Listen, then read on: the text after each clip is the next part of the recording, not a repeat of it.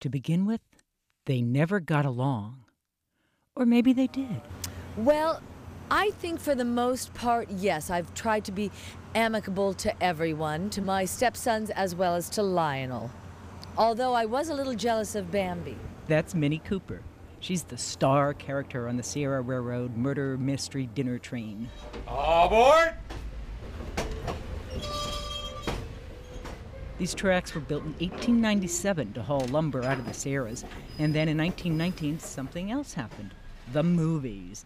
And suddenly the Sierra Railroad was the star. The Sierra is famous for making over 300 movies, mostly westerns, more like Back to the Future 3, Unforgiven, High Noon. Hey, Charlie, you can go home now.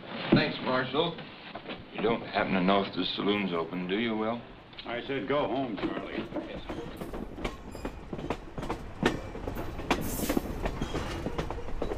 I gotta tell you, this train moves awfully slow.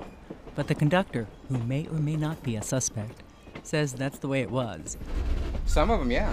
I mean, you're being pulled by steam, so steam is very difficult. You had to have water towers all up and down here because they would run out of water, very quickly.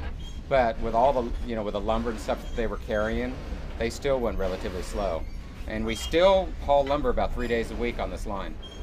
Yeah, it's still hauling little freight, but like many scenic railways, the Sierra has put on the grease paint and started solving murder mysteries. I got some news here on that very subject, on the subject of Lionel Cooper. You know Lionel? So the staging is different than a normal play because you're doing a train that may be 600 feet long and 10 feet wide, and you need to perform the show in every single car. And if you're an actor performing an intricate plot, it's hard to be subtle. Lionel Cooper is dead, murdered. What? I can't tell you who did it. I don't know myself. You're a criminal! Ladies and gentlemen, thank you very much, and we'll be back.